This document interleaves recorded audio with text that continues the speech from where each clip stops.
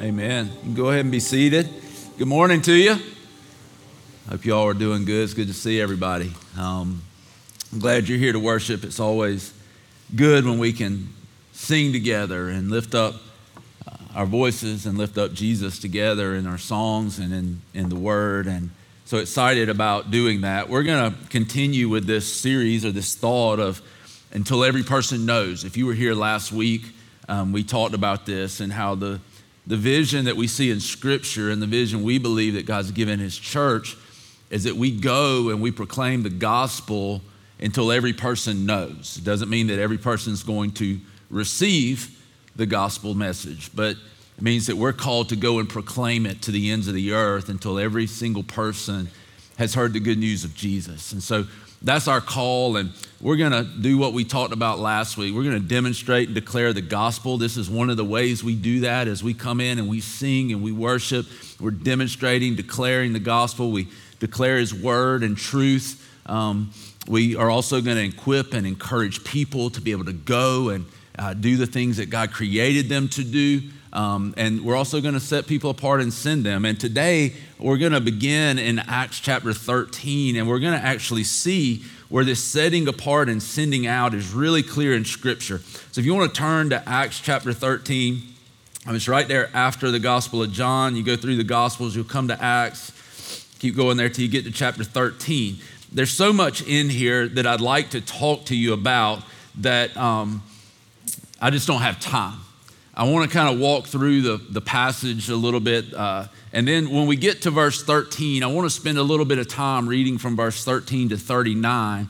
And then there's a particular part of that this week as I was reading through it, it really kind of jumped out at me. It grabbed hold of my heart. And I want to talk to you about that today. So if you look at Acts 13, 1 through 3, this is literally where we see the church being set apart and sent out. With specifically Paul, the Apostle Paul, who wrote a lot of the New Testament, was probably the greatest evangelist or greatest missionary carrying the gospel to the world, the news of Jesus to the world that we've ever seen. He is the one that we're seeing here, and it's Paul and a guy named Barnabas who the church recognizes the Holy Spirit is saying, set apart for me these people. They set them apart as in recognizing a call on their life, and that call is to be sent out into the world to proclaim the gospel to other people. And so this is where we really begin to see the gospel going to the ends of the earth. If you remember from Acts 1:8,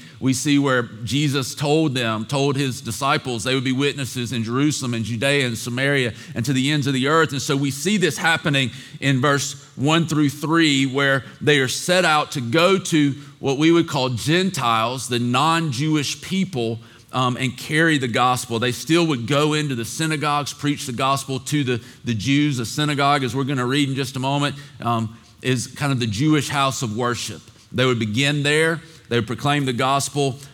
Some would believe, some wouldn't. They would also go to the non-Jews and proclaim. So we see this setting apart and sending out.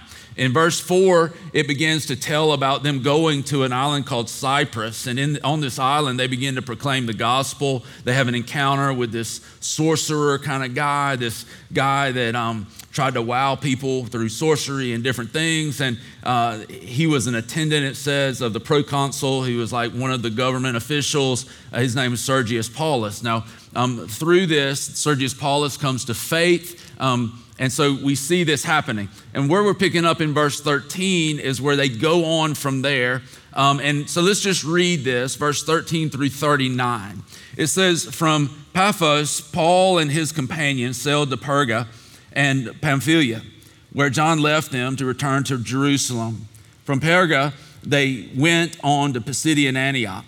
On the Sabbath, they entered the synagogue and sat down. So the synagogue, that Jewish house of worship, after the reading from the law, which was the commandments given to Moses and the prophets, the leaders of the synagogue sent word to them saying, brothers, if you have a word of exhortation for the people, please speak. So Paul and Barnabas have walked into this place. A lot of people believe that the way they knew to go and send for Paul to come and speak was that he probably, according to how he was dressed, that they recognized that he was a teacher, he had been a Pharisee or this religious leader. So they think that maybe by the way he was dressed, they recognize him. So they go and they get him and they say, hey, if you have a word of encouragement, come and speak it. So standing up, Paul motioned with his hand and said, fellow Israelites, and you Gentiles who worship God, listen to me. The God of the people of Israel chose our ancestors. He made the people prosper during their stay in Egypt. So he's talking about when the Israelites, the Jewish people, were slaves in Egypt, and then God called them out and he delivered them out of slavery.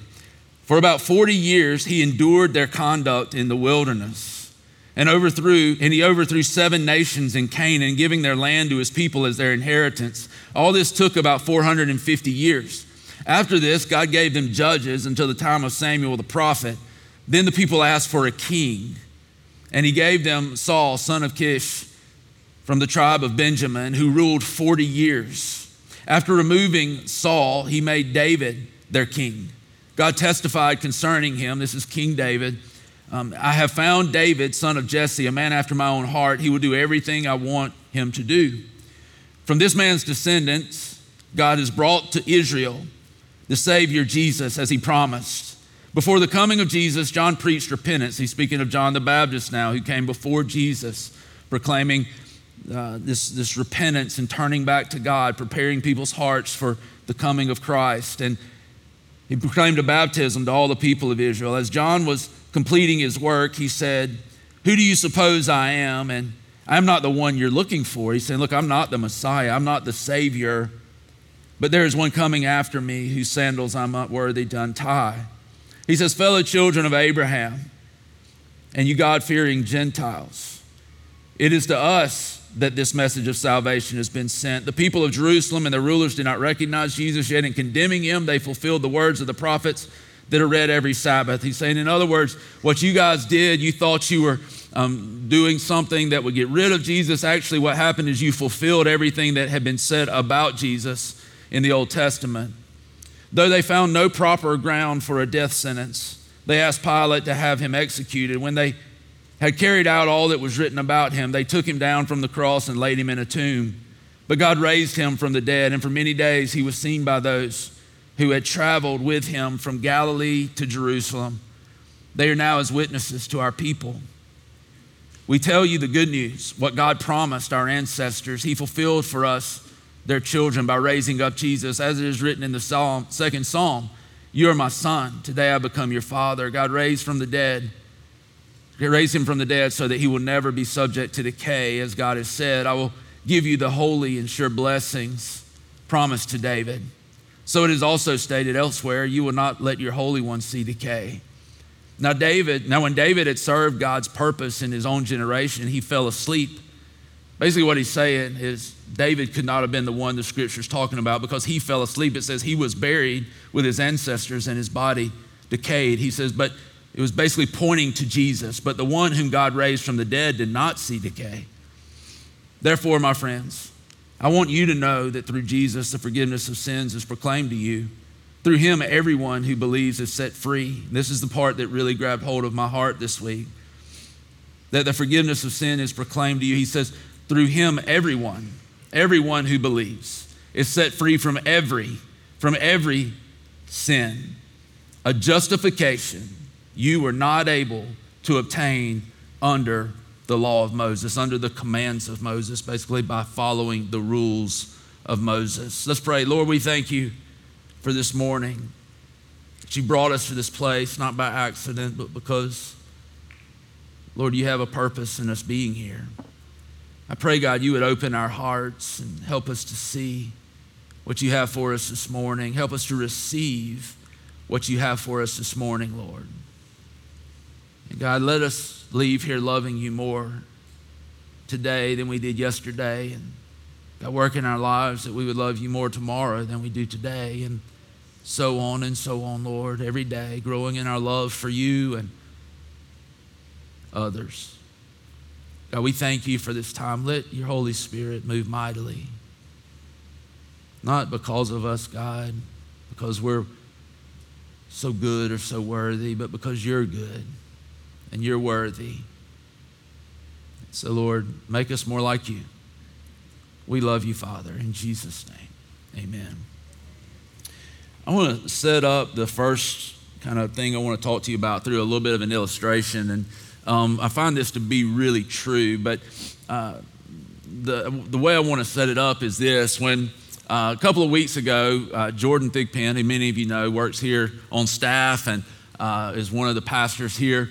He came to me and we were talking about workouts and different things like that. And so he gave me an app, showed me an app that had some different workouts in it. And I'm like, cool, man, I'll try this. And so it's got literally, hundreds of workouts that are in there. And so I was like, here, I'll try this one. And so I just picked one, not knowing what it was, not knowing anything about it. And so I started the workout. Well, this workout in particular, it has where you just do a ton of reps. Like sometimes you'll do just 3 or 4 reps and you do a bunch of sets. So if you work out, you kind of know what I'm talking about. But this one just had a ton of reps, like where you may do, like by the time the workout's done, you might do 300 push-ups.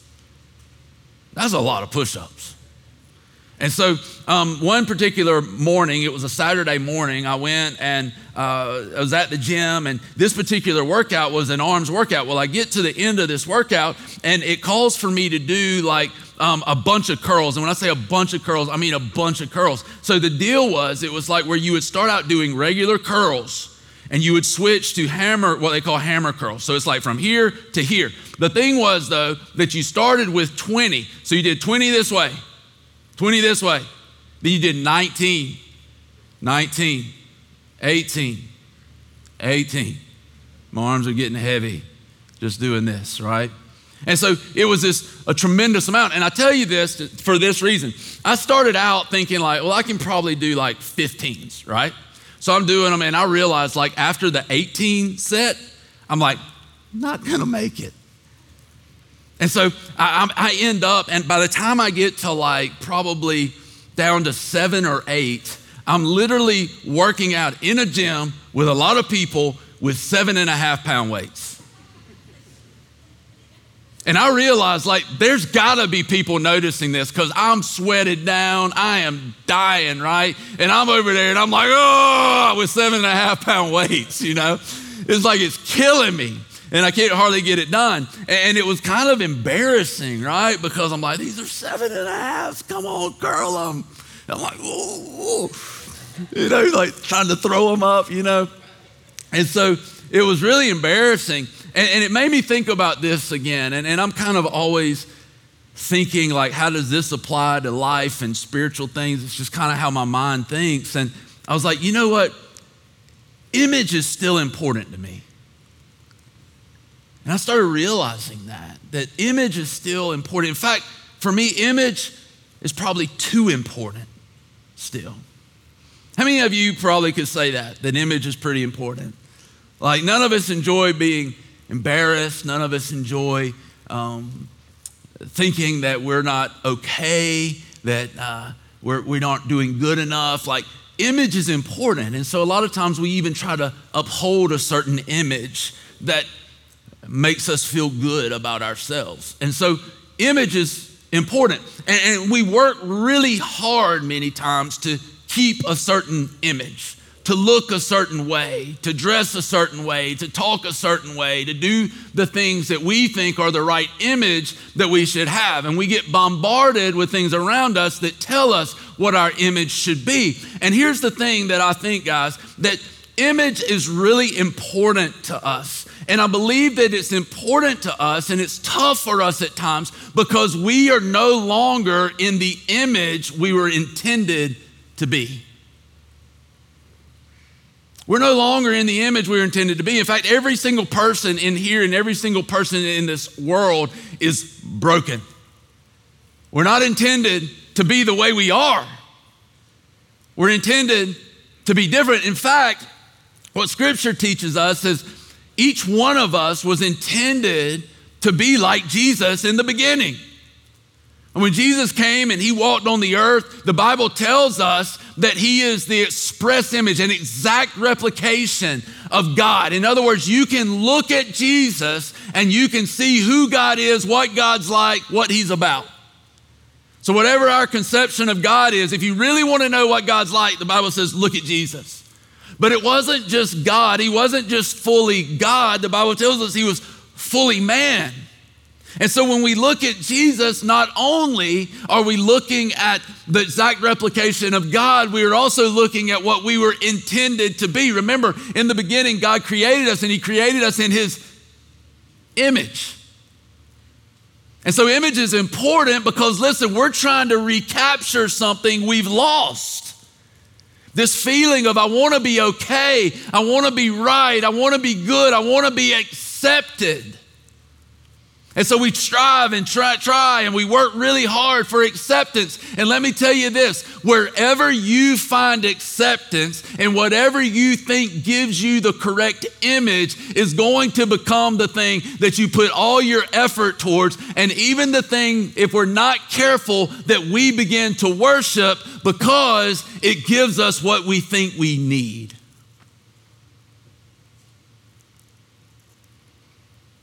And here's the reality of it, guys, is that we are not what we were intended to be.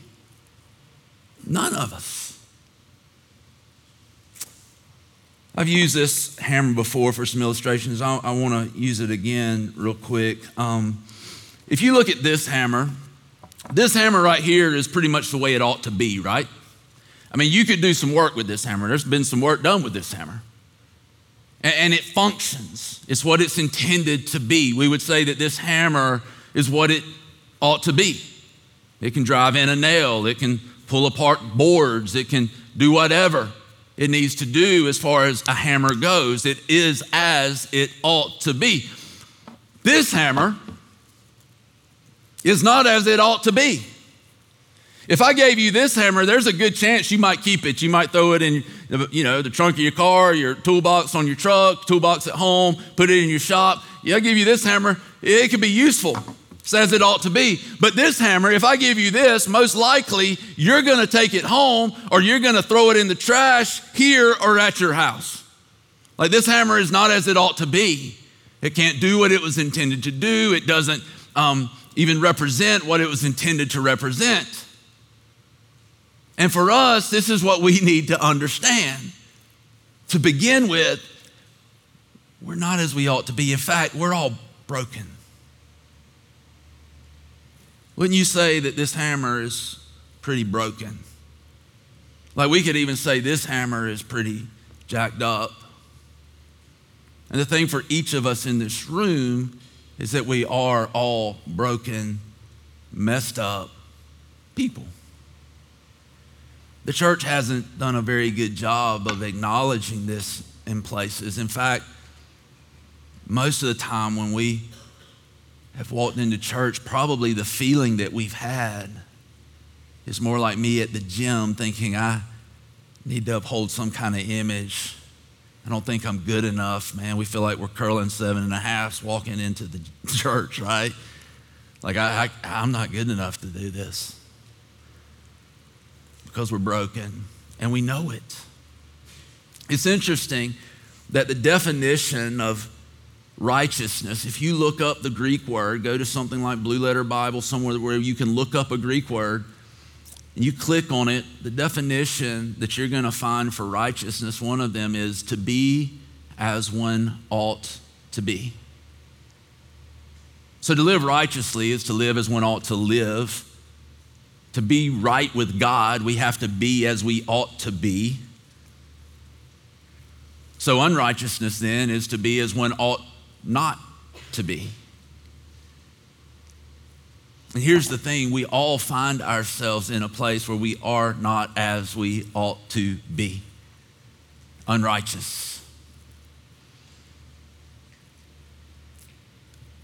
The reason that this is because of sin. We've all sinned and fallen short of the glory of God, and we know this. This is why we're trying to recapture the image. It's why we're fighting to find acceptance. It's why we're always looking to be good enough. We're constantly measuring ourselves against other people. We're constantly measuring ourselves against our own expectations, constantly measuring ourselves against what the world tells us we should be or what somebody else is. And we're doing this because we're broken and we're longing for something or someone that can fix the brokenness inside of me.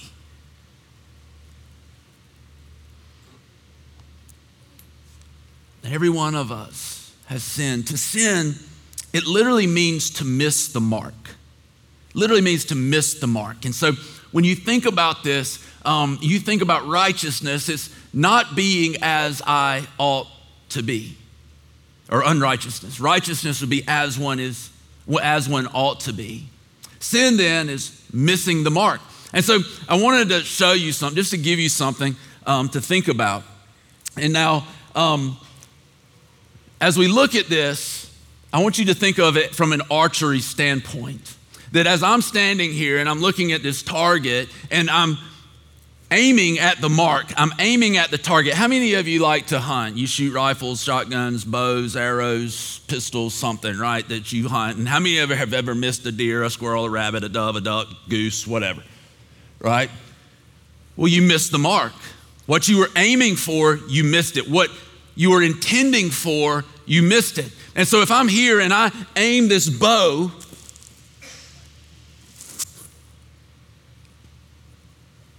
and I shoot it,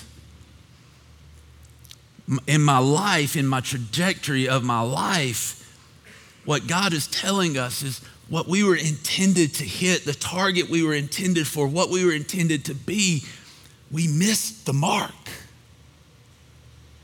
We missed what we were intended for.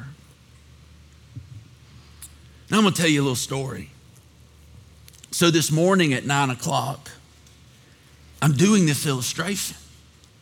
And I take the bow and I actually put an arrow in the bow. And I had a release. It was a release I'd never used before. You hook the little release right here. And I pulled it back. For the illustration, don't even need to pull it back. Pull it back. And as I'm letting it down, my thumb hits the release. And y'all, follow me. The arrow hit right there.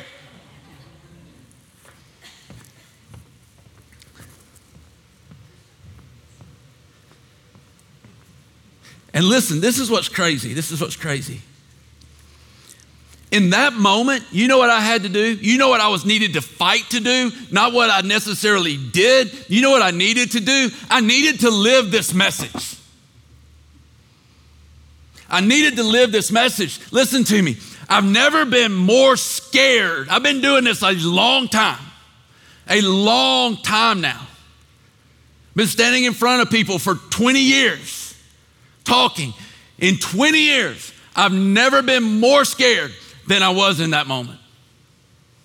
In 20 years, listen to me, I've never been more embarrassed, and I've done some stupid stuff, than I was in that moment.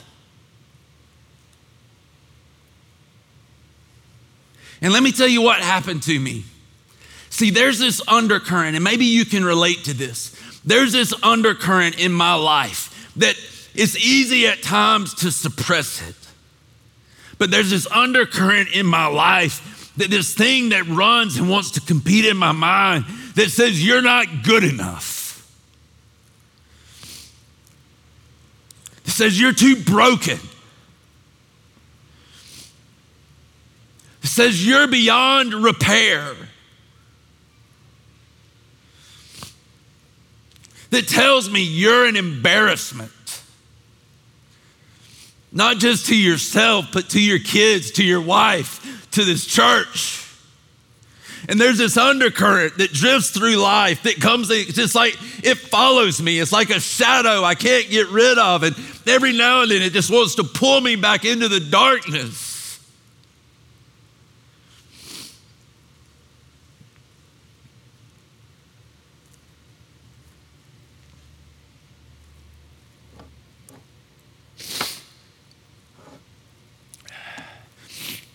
And if I'm honest, y'all, I didn't want to finish that message.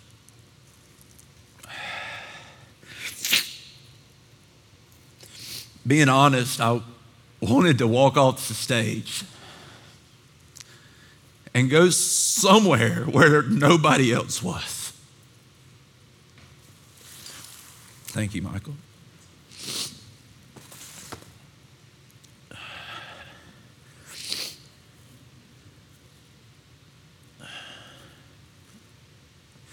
I literally wanted to go and crawl under a rock or somewhere and die. And you say, well, is that an overreaction? I don't know. But see, here's what happens in our lives is that this undercurrent of condemnation and shame and guilt is there. And every now and then something happens. And it's like it pierces through this shell or this ground that covers it. And something pierces, an event or something happens. And it's like a geyser that just keeps coming up, and it just begins to come up and it begins to burst up. And voices of condemnation and shame and guilt begin to flood our mind and our heart, and we begin to buy into the lies of the enemy once again. And then somehow we'll go through enough time, we'll go through and do enough good stuff that we'll take, and it's like patching up the hole. It's kind of like in Vegas Vacation, right? Where Chevy Chase, like the holes begin to bust in the dam and he's just chewing gum after gum and trying to replace the holes. We do that with our life, where it's like we just spend the time trying to patch it up, trying to keep this shame and guilt and all this other stuff from coming up. Why? Because our image is broken. And so we try to fill it with anything I can grab, especially in those moments of shame and condemnation. We'll try to grab somebody, maybe they can fix me, and we put them in our life, and then maybe that goes well for a while. But then all of a sudden, it bursts through that too, because maybe we get rejected, or maybe we realize they're not what we thought they were. We try to find a job and we try to put ourselves in the right position and we try to make it all work out right. But guess what? Pretty soon the position doesn't do for us what we thought it would do. The degree doesn't do for us what we thought it would do. Getting in the fraternity, the sorority didn't do for us what we thought it would do. And all of a sudden it starts bursting up again. And I realize once again, I'm not in the image I was intended to be. I think if I can make a little more money, if I can make a little more, if I could have this house, if the church could be this size, if I could get this many likes, if I could get this many friends, this many followers, and all of a sudden we're trying to just build this support mechanism. We're not building our life on Christ. We're building our life on something that is going to fail at some point, and eventually it's going to erupt, and the shame and guilt and this longing for image and acceptance is going to come back.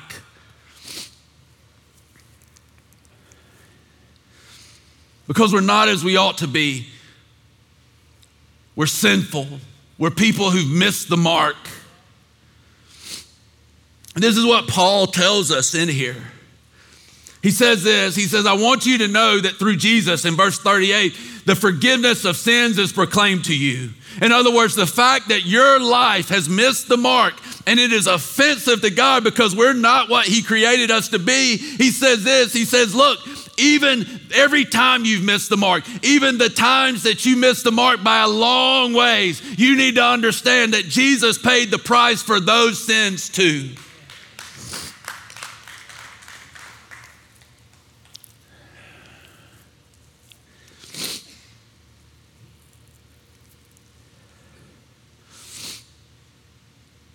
The realization that Paul has, and listen to this verse. Verse 39, he says, through him, everyone who believes is set free from some sins. Is that what it said? Every sin. And it says, everyone who believes. And he says, a justification you were not able to obtain under the law of Moses. What's he saying? He's saying, listen, there is this forgiveness of sins that happens. There is this justification. We'll talk about that in a second. There's this justification that happens that you could not attain for yourself by following the rules. Listen, you couldn't attain it by building up your image. It's too lofty, it's too high. How foolish is it for us to think for even a moment that if I work hard enough and I clean me up enough and I have the right image, then I can make myself once again as I ought to be or like God. It can't happen. And Paul says, but there's this justification. But this justification, it doesn't come under the law. It doesn't come through the rules. It comes by faith.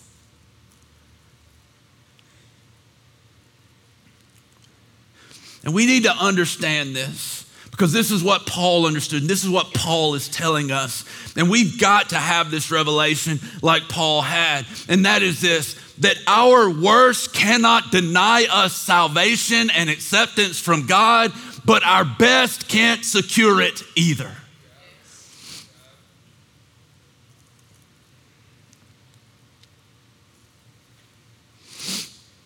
But Paul knew this glorious truth that we have to hold on to, and we've got to fight for, to hold on in the midst of everything that goes on around us, in the midst of a world in despair. We have to hold on. Paul says this over and over. The writers of the New Testament tell us this over and over. Stand firm, hold on to the end. We have to hold on to this truth that everyone who believes is set free from every sin, and it's a justification we cannot attain on our own. Justification, this is what's so cool about this. Go look this word up in Greek. It means to make one as they ought to be. Righteousness, to be as you ought to be. Unrighteousness, to be as you ought not to be. Justification, to make one as they ought to be. Why did Jesus do what he did? Why did God do what he did? Why did God send Jesus to the earth? Why did that? Because Jesus lived as he ought to live. He was as he ought to be. And listen, when he went to the cross, guess what he did? He took all of our arrows that missed the mark and he put them upon himself. And God punished him for all of those missing the marks that we've had. The good, the bad, and the ugly. The little ones we think about and the big ones we think about. It says that he put it on Jesus, and his wrath and condemnation fell upon Christ. Why would he do that? Because he loves you so much that he doesn't want his wrath and condemnation to fall on you.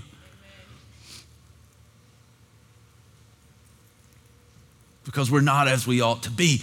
But we can be made that way. And there's two ways to become righteous. There's two ways to become righteous. One of those ways is through the law of Moses, right? Through the rules, through cleaning yourself up, through building up your own image, through trying to make yourself right with God. Anybody been successful with that so far?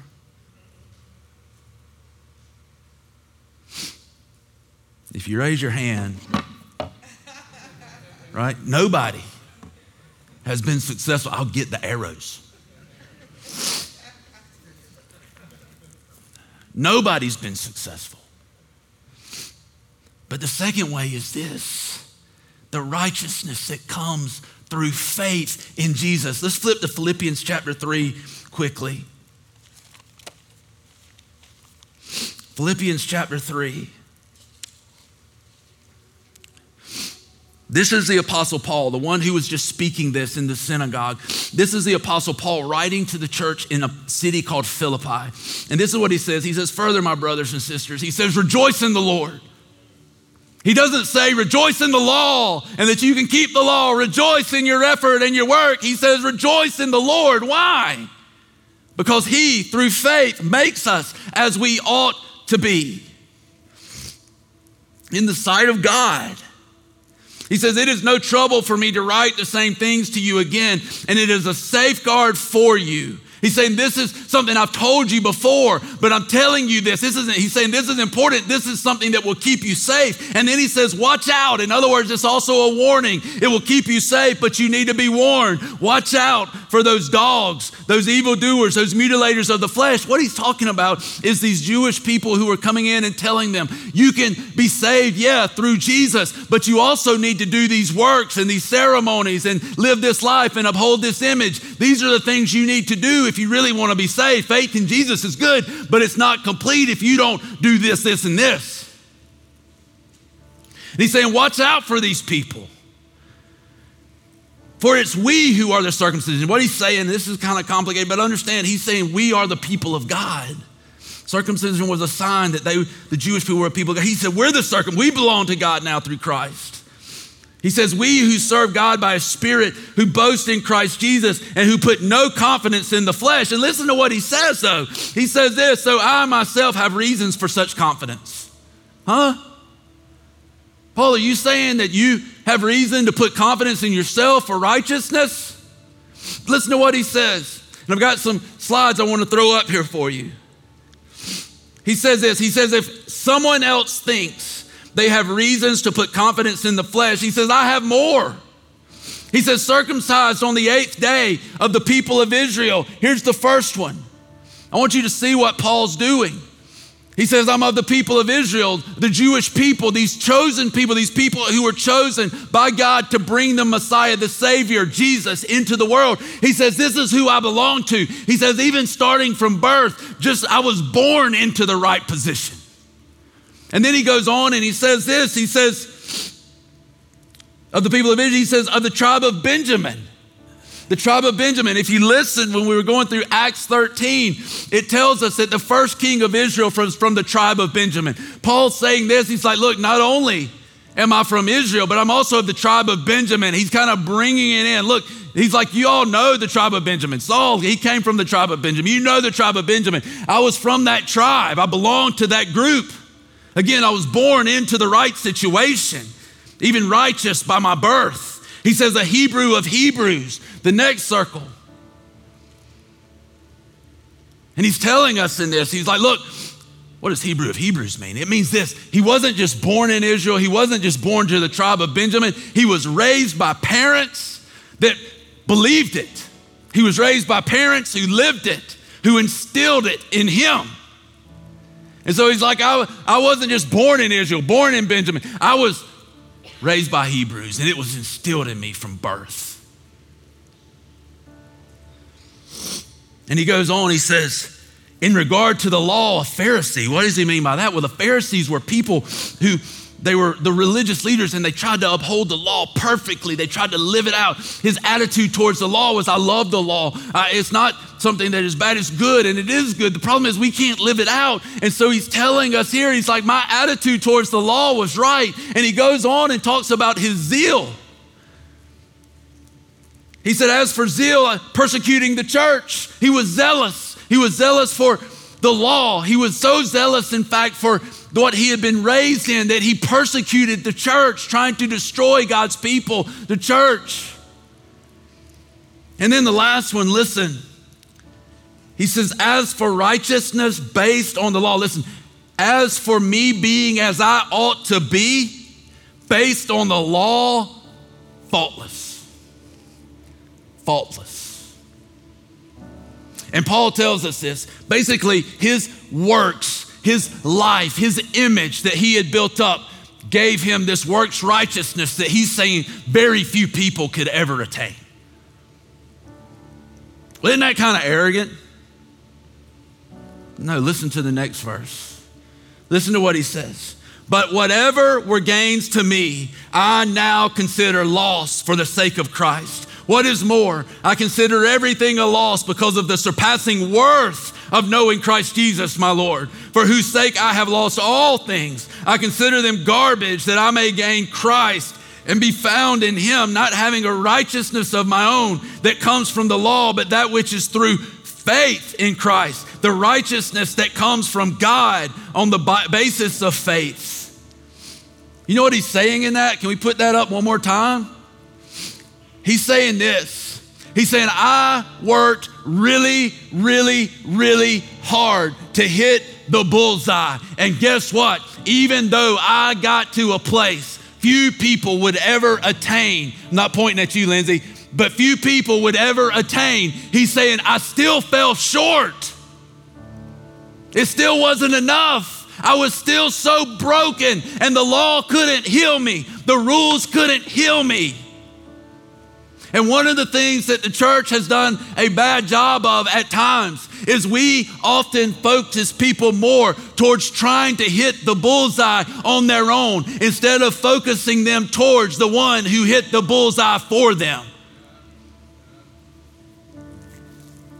And so we try, and our wheels spin to try to make ourselves righteous as we ought to be, but we continually fail. And repeated failure will lead to frustration. Prolonged frustration will lead to despair. How many Christians today are burnt out because we're tired of being law keepers? You weren't created to be a law keeper. You were created to be a worshiper.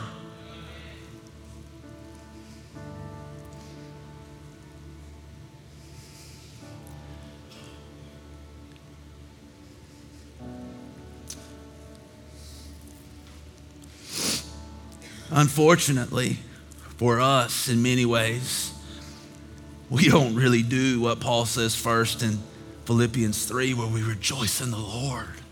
See, where our repeated failures can lead to frustration, and frustration ends up leading to despair. Repentance, or turning from our failures, not holding on to our failures, but putting our eyes on Jesus and coming back to Him and recognizing that, man, I missed the mark again, but you know what? He hit the mark for me. You know what it does? That leads to worship, and prolonged worship will lead you to life, and prolonged worship will lead you to transformation, and prolonged worship will put you back more in the image of Christ. And from the day you come to faith in Jesus, from that moment on, you begin to grow and you begin to move towards the image of Jesus. But you don't do it by coming to Christ by faith and then making yourself like Him by works. You do it the same way, by faith, by trusting Him, by loving Him, by worshiping Him, by remembering Him. Every time I fail, you know what? I think about Jesus who hit the mark. I think about how screwed up I am, how stupid I can be, the stupid things I can do. But then I fix my eyes on Christ and I begin to run the race again. Why do I do that? Because I know that He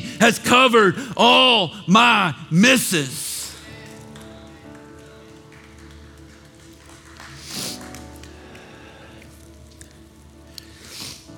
Y'all, I can't tell you how many times I've had to do this over 20 years. How many times I missed it. And it can get so tiring sometimes. I'm just tired of missing. I'm tired of aiming and trying to shoot high, and then I end up missing. I'm tired of missing.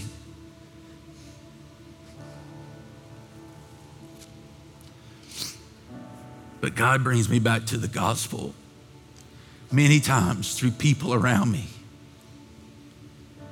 And He reminds me that the same grace I tell you He offers you, He also offers me.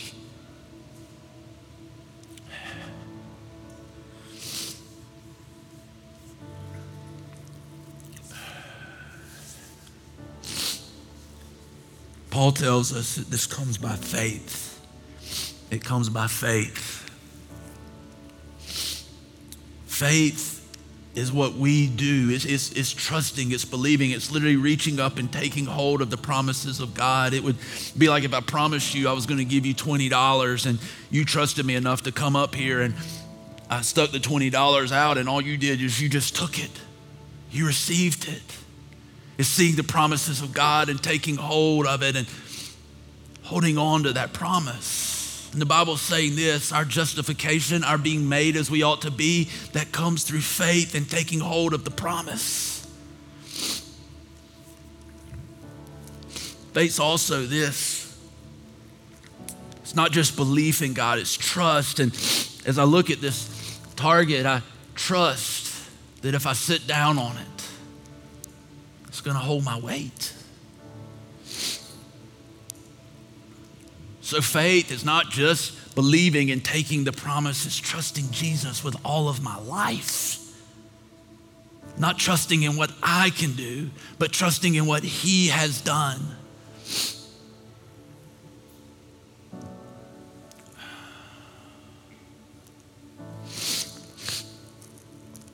Here's the danger in our culture, in our society, is that we do some of the works and we clean ourselves up and we get our image right and we go through the ceremony, the worship services, all of these things. And the dangerous thing of this, y'all, is that we have no love for Jesus. And what we've done through our works and our effort and all of this stuff is we've just kind of given ourselves this false sense of security, this false sense of being as I ought to be. But listen to me, when you stand before God, the question's not gonna be, did you keep the law perfectly? Did you follow did you get them right all the time? Did you never miss the mark? God knows we missed the mark. The question is gonna be, did I know you? Did you have any affection for me in your heart? Any love? Did you take hold of the promise and recognize the love I have for you? Did you sit and put the weight of your life upon me and rest in me? Or did you just continue to try to do it on your own?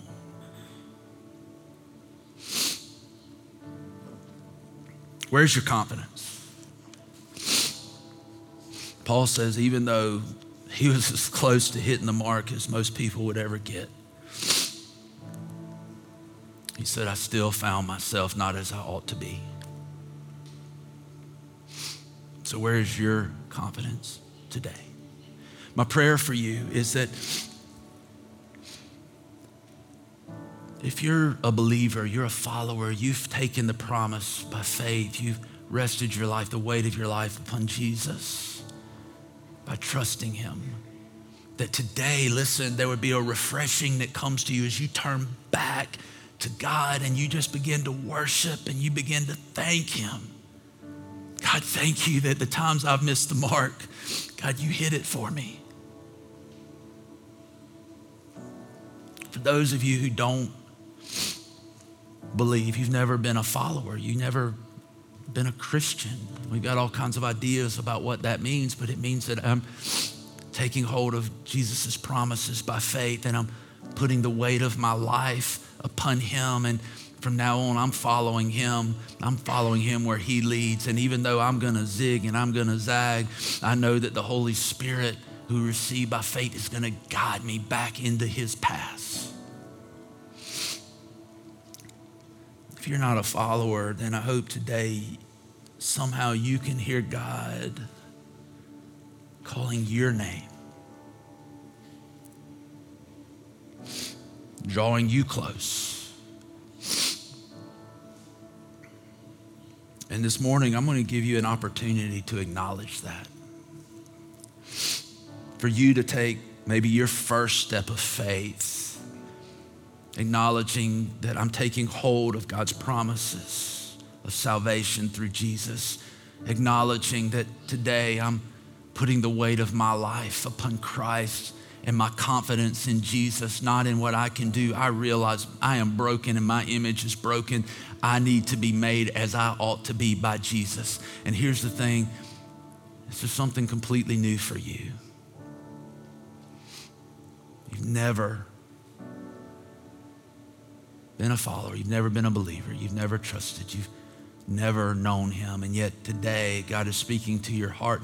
He is drawing you. I want to give you this opportunity. I'm going to ask you to be bold because we're going to celebrate this together.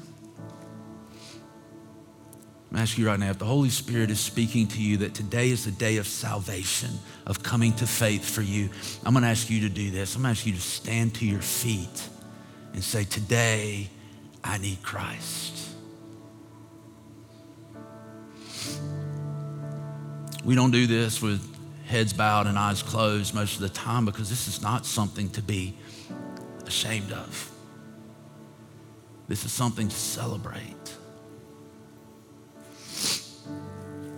And I really believe this with all my heart today, that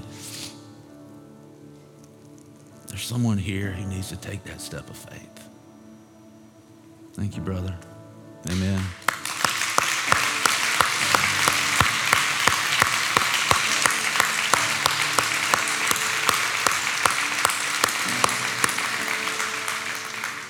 We're going to have somebody come pray with you if you don't mind, sir.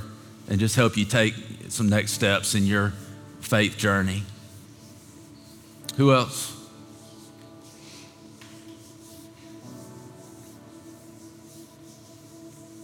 We talked about that shirt last week, Until Every Person Knows, and I told you that that fingerprint was what was inside those letters, one of those fingerprints.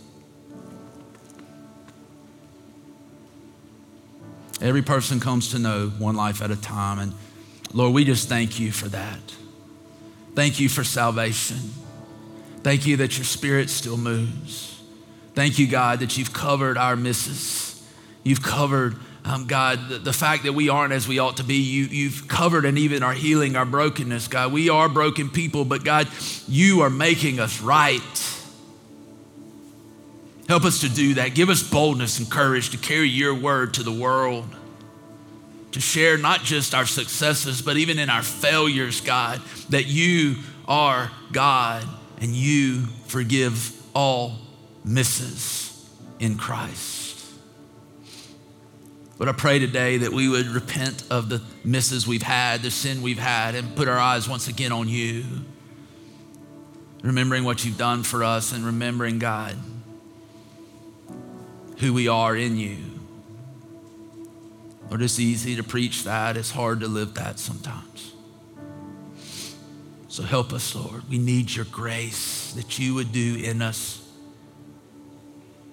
for us, through us, what we cannot do on our own. We love you, Lord. In Jesus' name, amen.